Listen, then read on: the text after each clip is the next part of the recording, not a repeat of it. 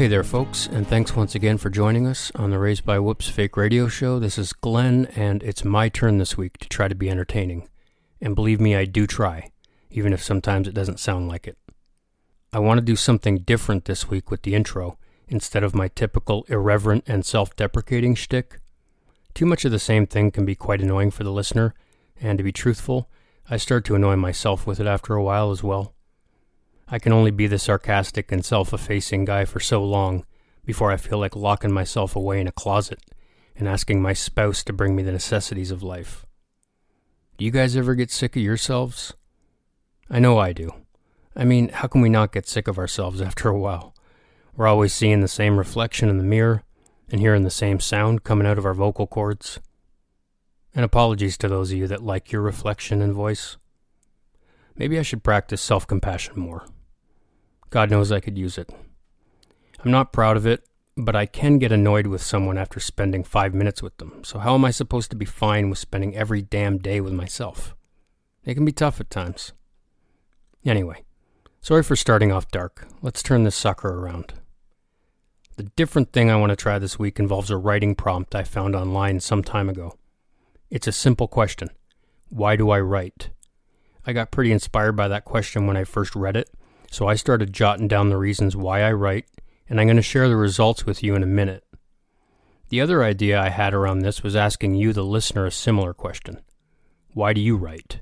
Or why do you draw, or exercise, or carve things out of wood, or paint miniature figurines? It can be anything, really. Why do you do anything that brings you some form of satisfaction? If you feel up to it, please send in your reply to this question, and we will read your submissions in these intro segments going forward. Please include your name and location as well. And if you feel really ambitious, or if you don't feel like writing or typing, you can record your reply on your phone and send us the audio to play. I don't know, I thought it might be kind of fun to hear what you folks do to pass the time. Oh, and feel free to use my example as a template. And if you choose to write your submission, you can go to raisedbywhoops.com and use the contact form. As promised, I'm going to include my response to Why Do I Write at the end of this intro, but before I do, the episode this week is called West, and it's about traveling to oil-rich Alberta in 2001 with a friend of mine from high school. We planned on getting jobs and living out there, but as you'll hear, there were some complications along the way. Also, the song at the end is by an artist from Texas by the name of Cactus Lee. It's called Père Lachaise, which is the name of that famous cemetery in Paris where Marcel Proust, Oscar Wilde, and Jim Morrison, among others, are buried. I chose the song because it has a running theme of death, and there are a few references to death in the story this week. I actually emailed Cactus Lee to ask permission to use the song, and he graciously agreed to it, so thanks to him.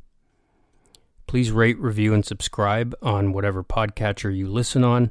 And now, without further ado, Why Do I Write?, which will lead directly into this week's story. Take care, everyone.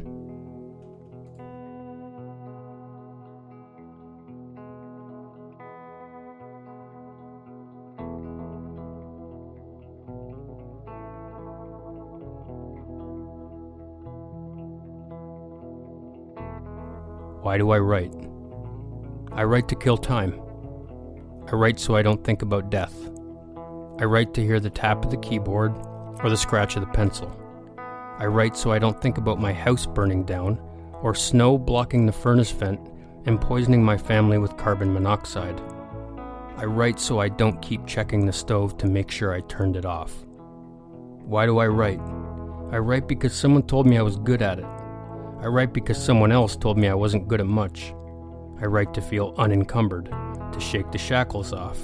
I write because I'm stuck in a Canadian snow globe, a bubble of cold with my tires spinning.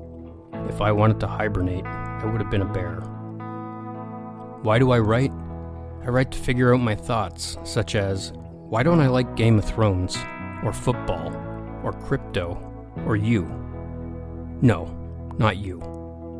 Thoughts like, why do I like long drives to nowhere? Merle Haggard, strong coffee and silence. I write to get out of bed. I write to stay out of bed. Why do I write? I write to get excited about the future, to forget the past, to stay in the present.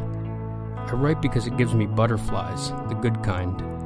I I write to forget about the noisy world, the car horns, the celebrity pregnancies, the grocery store ne'er-do-wells, the lottery guy holding up the line. Why do I write? I write because I don't look like Brad Pitt. I write because, hell, I don't even look like Shia LaBeouf. Why do I write? I write because it's free, and I don't need a guitar, or a canvas, or a sewing machine. I write because it's more productive than crying. I write because it's hard, and one should do hard things. I write to make people laugh, and I write to make people think, who hurt this guy? Why do I write? I write for the people who can't. I write because one day, what if I can't? I write to give myself goosebumps. I write when I don't know what to write and keep going until something makes sense. I write to tell stories, and I write to surprise. And I write the sentimental shit that gives you watery eyes. I write 1,000 words and then I crumple it up. I go to sleep, I wake up, and then write the perfect verse.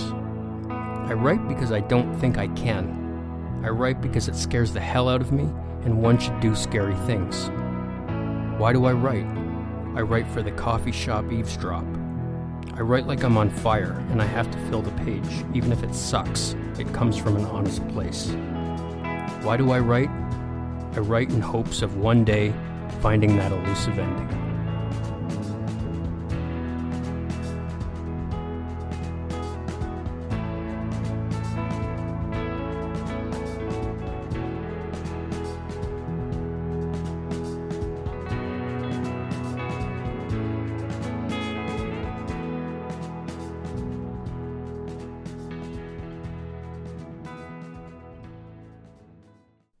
I'm almost certain that the phrase, "Go West, young man," has negatively affected the course of many young men and women's lives going back several generations. I'm sure the phrase is responsible for many positive outcomes as well, but this writer isn't interested in stories of success and opulence, having never had a sniff of either one. The origin of the phrase is often credited to American author and newspaper editor Horace Greeley, in regard to America's expansion westward shortly after the Civil War, although whether he coined the phrase or not is disputed. It was a call to colonize public lands in the not yet developed western portion of the U.S. In my often wrong opinion, the phrase has been used to propel many misadventures and ill-thought-out plans for instant prosperity, including the tale I'm about to recall. Calgary, Alberta circa 2001 was the land of opportunity, thanks in large part to a booming energy and construction sector. It was an oil-gushing metropolis with a glistening skyline full of fancy cowboys and girls with purchasing power to rival Saudi kings. If you were someone who lacked career direction, or if you were at all indecisive about your future, Calgary and the rest of Alberta could offer a leg up in terms of padding your bank account while you figured things out. There were well-paying jobs galore for all skill levels. All you needed was the slightest hint of work ethic and ambition. At least that was the perception for a couple Eastern Canadian kids fresh out of high school and eager to prove to ourselves and our families that we could make it on our own. College be damned. All my friend Blake and I needed was a high school diploma and enough nerve to confidently stride into some oil baron's office and ask for a job. Surely that would work, right? Whether it would or not, that was the impression we had thanks to the media, Alberta marketing campaigns trying to lure workers, and acquaintances of ours who had already made the leap out west and were now ostensibly basking in the glow of a flourishing economy. I graduated high school in June of 2000, and the last thing on my mind was more school. I had just spent 14 years sitting in a classroom, and I was ready to let my hair down, even though I had a military cut. Since early adolescence, I had dreamt of getting in a car and leaving the town I grew up in. That's not a slight against where I grew up. I've just always been restless, curious, and impulsive, a lethal trifecta for a life adrift. Because I'm also plagued with an unfounded foreboding, I've often felt like my time on this earth is rapidly running out, more quickly than others, let's say, and investing my time and money in education, real estate, children, or anything else long-term has always felt like a fool's errand, and frankly, a waste of valuable time. I'm burdened with a self-induced pressure to live now, before it's too late. My credo has always been to see and do what I want to see and do when I want to see and do it, and not wait until some arbitrary age foisted upon us by our societal gatekeepers. Admittedly, there are also other reasons for this chosen way of life, including my selfishness and my grim outlook on the world, which play nicely with my aforementioned fear of dying, just in case you thought it was based purely on logic. I mean, it's true, we all die, some of us young, but my fixation with dying before my time has significantly contributed to my impatience, recklessness, and suspect decision-making ability. Why can't I just rein in my fearful imagination and follow the formula for a successful life? You know the one. Go to college, land a decent job, get married, save for a down payment on a house, purchase said house, populate it with children, and funnel as much money as possible into a retirement fund. Seems straightforward enough, but in addition to not having the patience or optimism to see this way of life through, it also seems too safe and secure to me, not to mention boring. Isn't uncertainty exciting? Isn't freedom enticing? I don't know. I guess I've always felt like an outsider for desiring a life lived slightly on the edge. Now don't get me wrong, I'm not a base jumper. I just don't want $1 million family with a white picket fence. One thing I do know is that same stubborn inclination to do things differently has made my life unnecessarily difficult at times. I first met my friend Blake when we were freshmen in high school. We shared much in common at that age, including an affinity for marijuana and alcohol, as well as a curiosity for what the world looked like beyond our small farming community. Oh, and we also enjoyed smoking cigarettes and playing the board game Risk. Even though we were the same age, Blake was kind of like an older brother to me. He was much more assertive than me and always seemed to know what he wanted. I admired his confidence, having very little myself. We would remain good friends throughout our high school years. Immediately after high school, Blake packed his Honda Civic hatchback and drove straight to Calgary. We had both talked about going out there after finishing school, but when it was time to make good on our plans, I chickened out and he stayed true to his word. In the months that followed, I would occasionally talk to Blake on the phone about his new life in Alberta. He was working odd jobs and seemingly making a go of it, though he never went into much detail. I was working as a gas station attendant in our hometown, and hearing Blake talk about his newfound independence made me wildly jealous. I was kicking myself for not taking the plunge with him. One evening, about 6 months after Blake had left, I was finishing up my shift at the gas station when the phone rang. Blake was on the other end, and he told me that if our call dropped, it was because he was driving through the Rocky Mountains. The call was intermittently breaking up, but the static on the line sounded manufactured. He was bragging about how much fun he was having out there when suddenly his Honda Civic came barreling into the gas station parking lot. The son of a bitch had been putting me on. He was back after only half a year, and I was surprised to say the least. He told me that Calgary was a great city, but he was having trouble meeting people and was feeling isolated.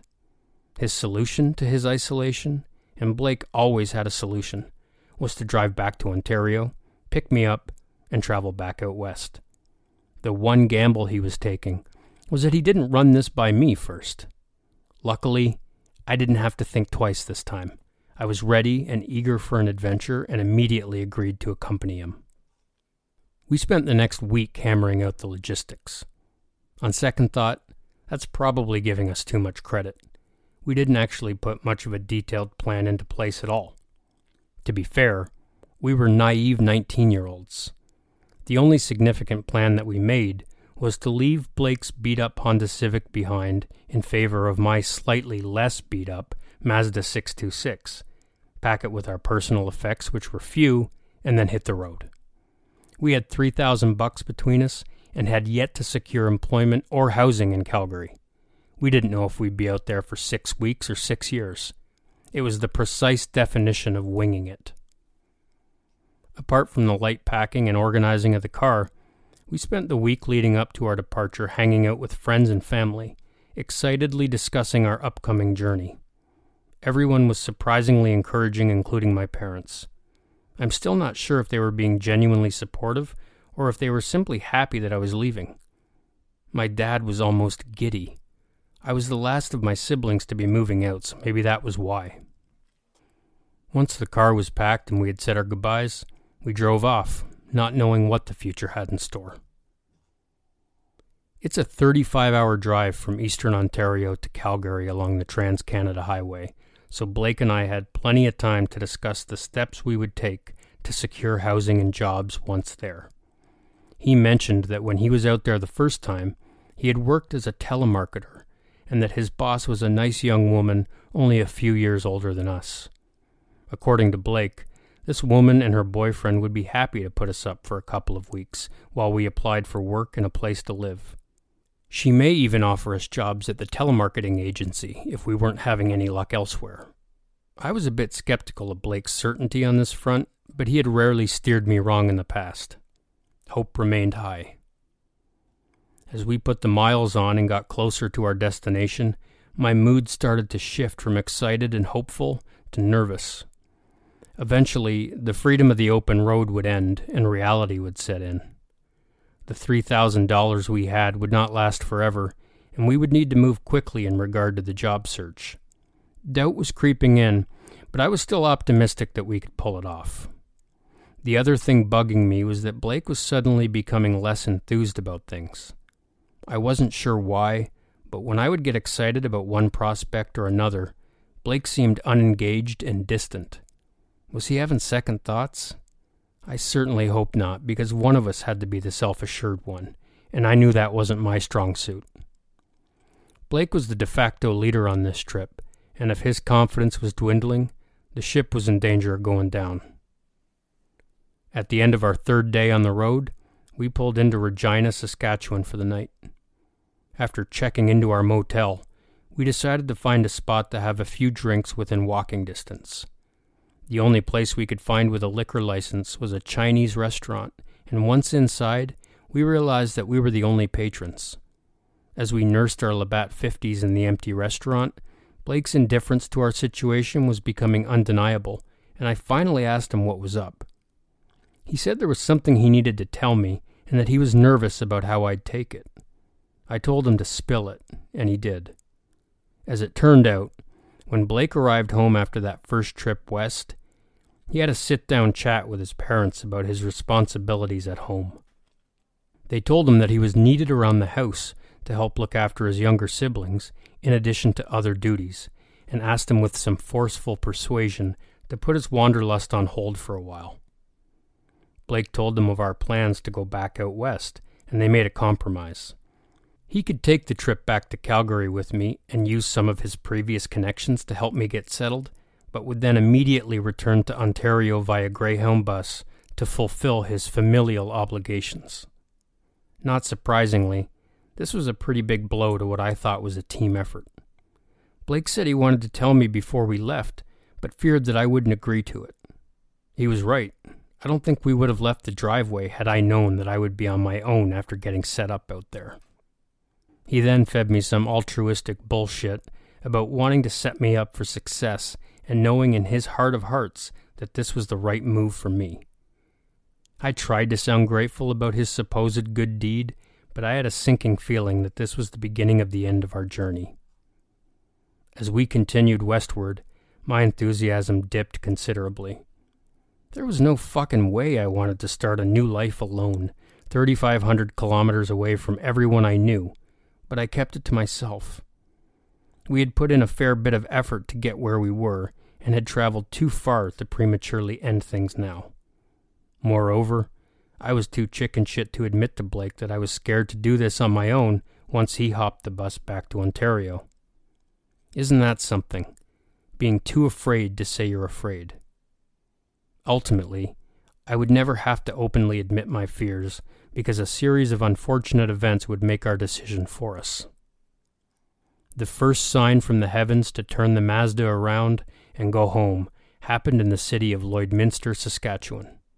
For you geography wizards following along, I know that Lloydminster is not on the way to Calgary, but Blake made a last-minute executive decision to visit his uncle in Alberta's capital city of Edmonton before we drove south to our final destination. Anyway, back to Lloydminster. The city straddles the border between Alberta and Saskatchewan, so we had almost made it to the province we, and now only me, were expecting to call home for an indefinite amount of time. We had just finished our breakfast at a Husky truck stop and were gearing up for the final leg of our trip. As we pulled onto the Trans-Canada, Blake sparked a joint in the passenger seat. We had been smoking pot throughout the trip without incident, so this wasn't unusual. Within a few minutes of hitting the blacktop, we noticed a car pulled over by the Royal Canadian Mounted Police on the opposite side of the highway. This was a fairly normal occurrence, but what wasn't normal was the sniffer dogs being deployed. This, of course, was an unnerving sight for us, having about a half ounce of marijuana and hash in our possession, but we drove on, hoping that it was an isolated incident. That turned out to be wishful thinking, because minutes later, we observed red flashing police lights in the rearview mirror. Blake's first instinct was to stub out the joint he was smoking and then swallow it. It was a prudent move, but unappetizing nonetheless. After pulling us over, an officer who looked fresh out of police college approached my window. I was shaken like a leaf. I was terrified that he would smell the pot, and I'm sure he did, although he never said as much. I also didn't have a ton of experience with law enforcement interactions, which added to my nervous state. He looked into the car with a facial expression that suggested he was going to have some fun with us. He started by saying that they were pulling over out-of-province license plates to do random checks and wondered if we would be open to him searching the car. I had it in the back of my mind that he didn't have the legal authority to randomly search the vehicle without justification, but because of my nervousness, I quickly said yes. Sensing that I likely wouldn't object to anything, he then said he was calling in the canine unit to give the dogs some drug detection practice. As we waited for the dogs, the officer turned his attention to Blake. I'm not sure why, but the cop seemed to dislike Blake from the beginning, while treating me with kid gloves. He asked Blake if we had any drugs in the car. To my surprise, instead of telling the truth about the half ounce, Blake quickly said no. The cop then told him that if he was lying, there'd be hell to pay. When the dogs arrived along with a second officer, they were quickly put to work. We were told to get out of the car and wait. It took the dogs all of a couple of minutes to detect what Blake said we didn't have. In addition to confiscating the pot and hash, they also dumped out a fifth of whiskey we had in the trunk. We were of legal drinking age, so they were just being assholes with that move. The officer who brought the dogs ushered me into the back of his cruiser, while the young power tripper who had pulled us over went to deal with Blake, who was still standing by the side of the highway. From the back of the cruiser, I saw him pick Blake up by his collar and begin to shake him while screaming, "Don't you ever fucking lie to the police again, you piece of shit." When he finished shaking and lecturing Blake, I was summoned from the cruiser, and we were both told to move on in not-so-polite terms. I was pretty surprised, to be honest. I thought we would be charged with possession of an illegal substance, or at least some misdemeanor, but they let us go. As we drove away, despite being harassed by a mentally ill cop, we both felt like it could have been much worse. After making a brief pit stop in Edmonton to visit with Blake's relatives, we carried on to Calgary. As the Stampede City's skyline came into focus and we found ourselves barely moving in snarled traffic, I started to feel a bit intimidated. Growing up in a small town in Ontario did not prepare me for the sights, sounds, and smells of Canada's fourth largest city. Thankfully, Blake had at least some experience navigating Calgary, because it could have been much uglier otherwise. The first thing we did upon arriving was contact Blake's old boss at the telemarketing agency. She was surprisingly gracious and told us that we were more than welcome to stay with her and her boyfriend while we looked for a place and employment. We didn't need any persuading. Within hours, we were sitting in their trash-laden apartment under a cloud of pot smoke watching The Sopranos, which was a big show at the time.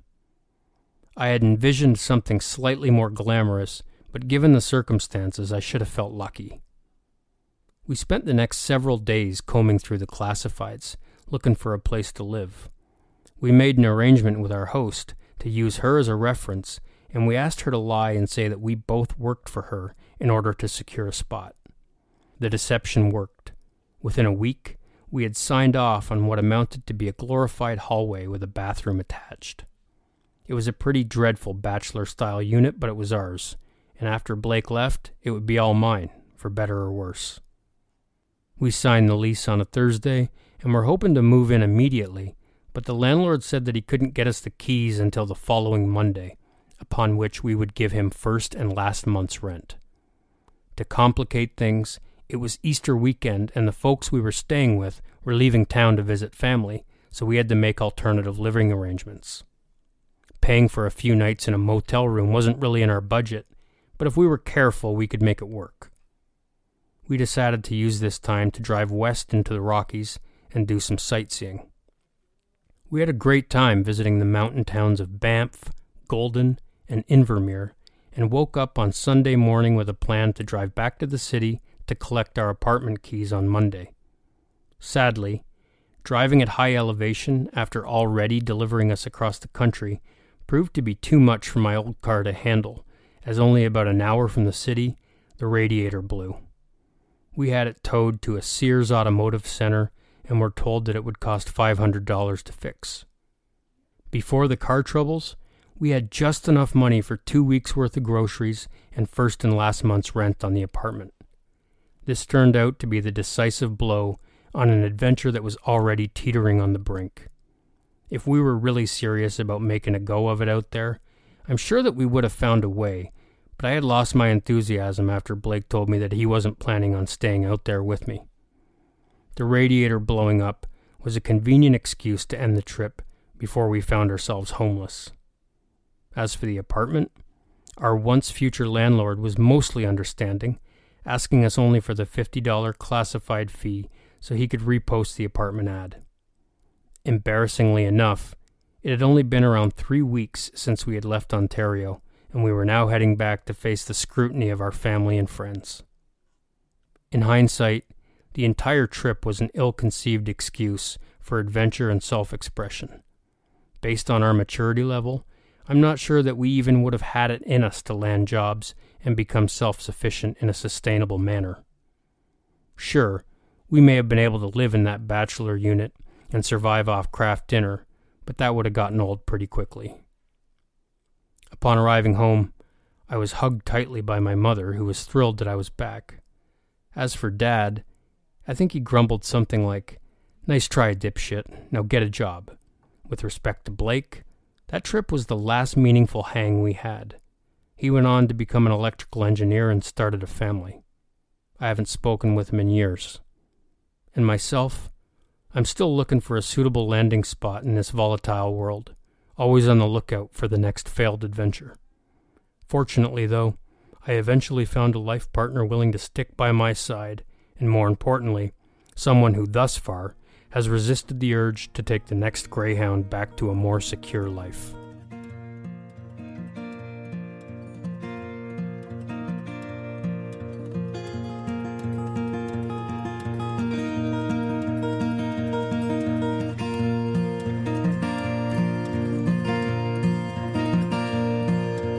Bury me at Père Lachaise, next to the Hells Angels' grave. Visit me all that you could. My tombstone mahogany wood. The laws of love are innocent, memories are whispered in. Would you run away from them with me? Time is ticking on its way to the gates at Père Lachaise. Would you place a rose beside that tree?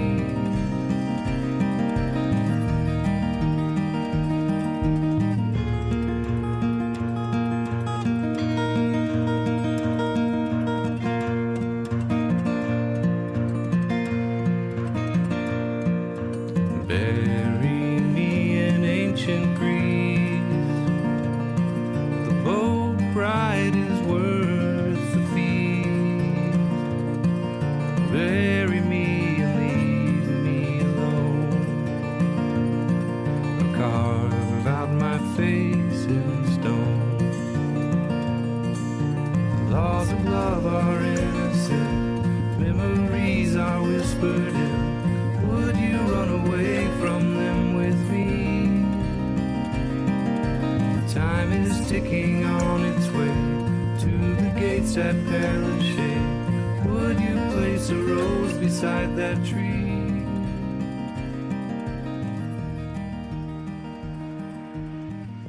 Thanks for tuning in to the Raised by Whoops Fake Radio Show. This is Glenn. Both Andrew and I are grateful for your time and attention. If you enjoyed that story, we'd appreciate if you could tell your friends, family, or even a few strangers about the show. Additionally, you can leave a review on Apple Podcasts, Stitcher, or Spotify. If you have a short story you'd like us to tell, or even some music you'd like to share, you can reach out via the website, raisedbywhoops.com. We're glad to have you with us. Till next time, thanks. Take care. Memories are whispered in. Would you run away from them with me? Time is ticking on its way to the gates at Perilous Shade. Would you place a rose beside that tree?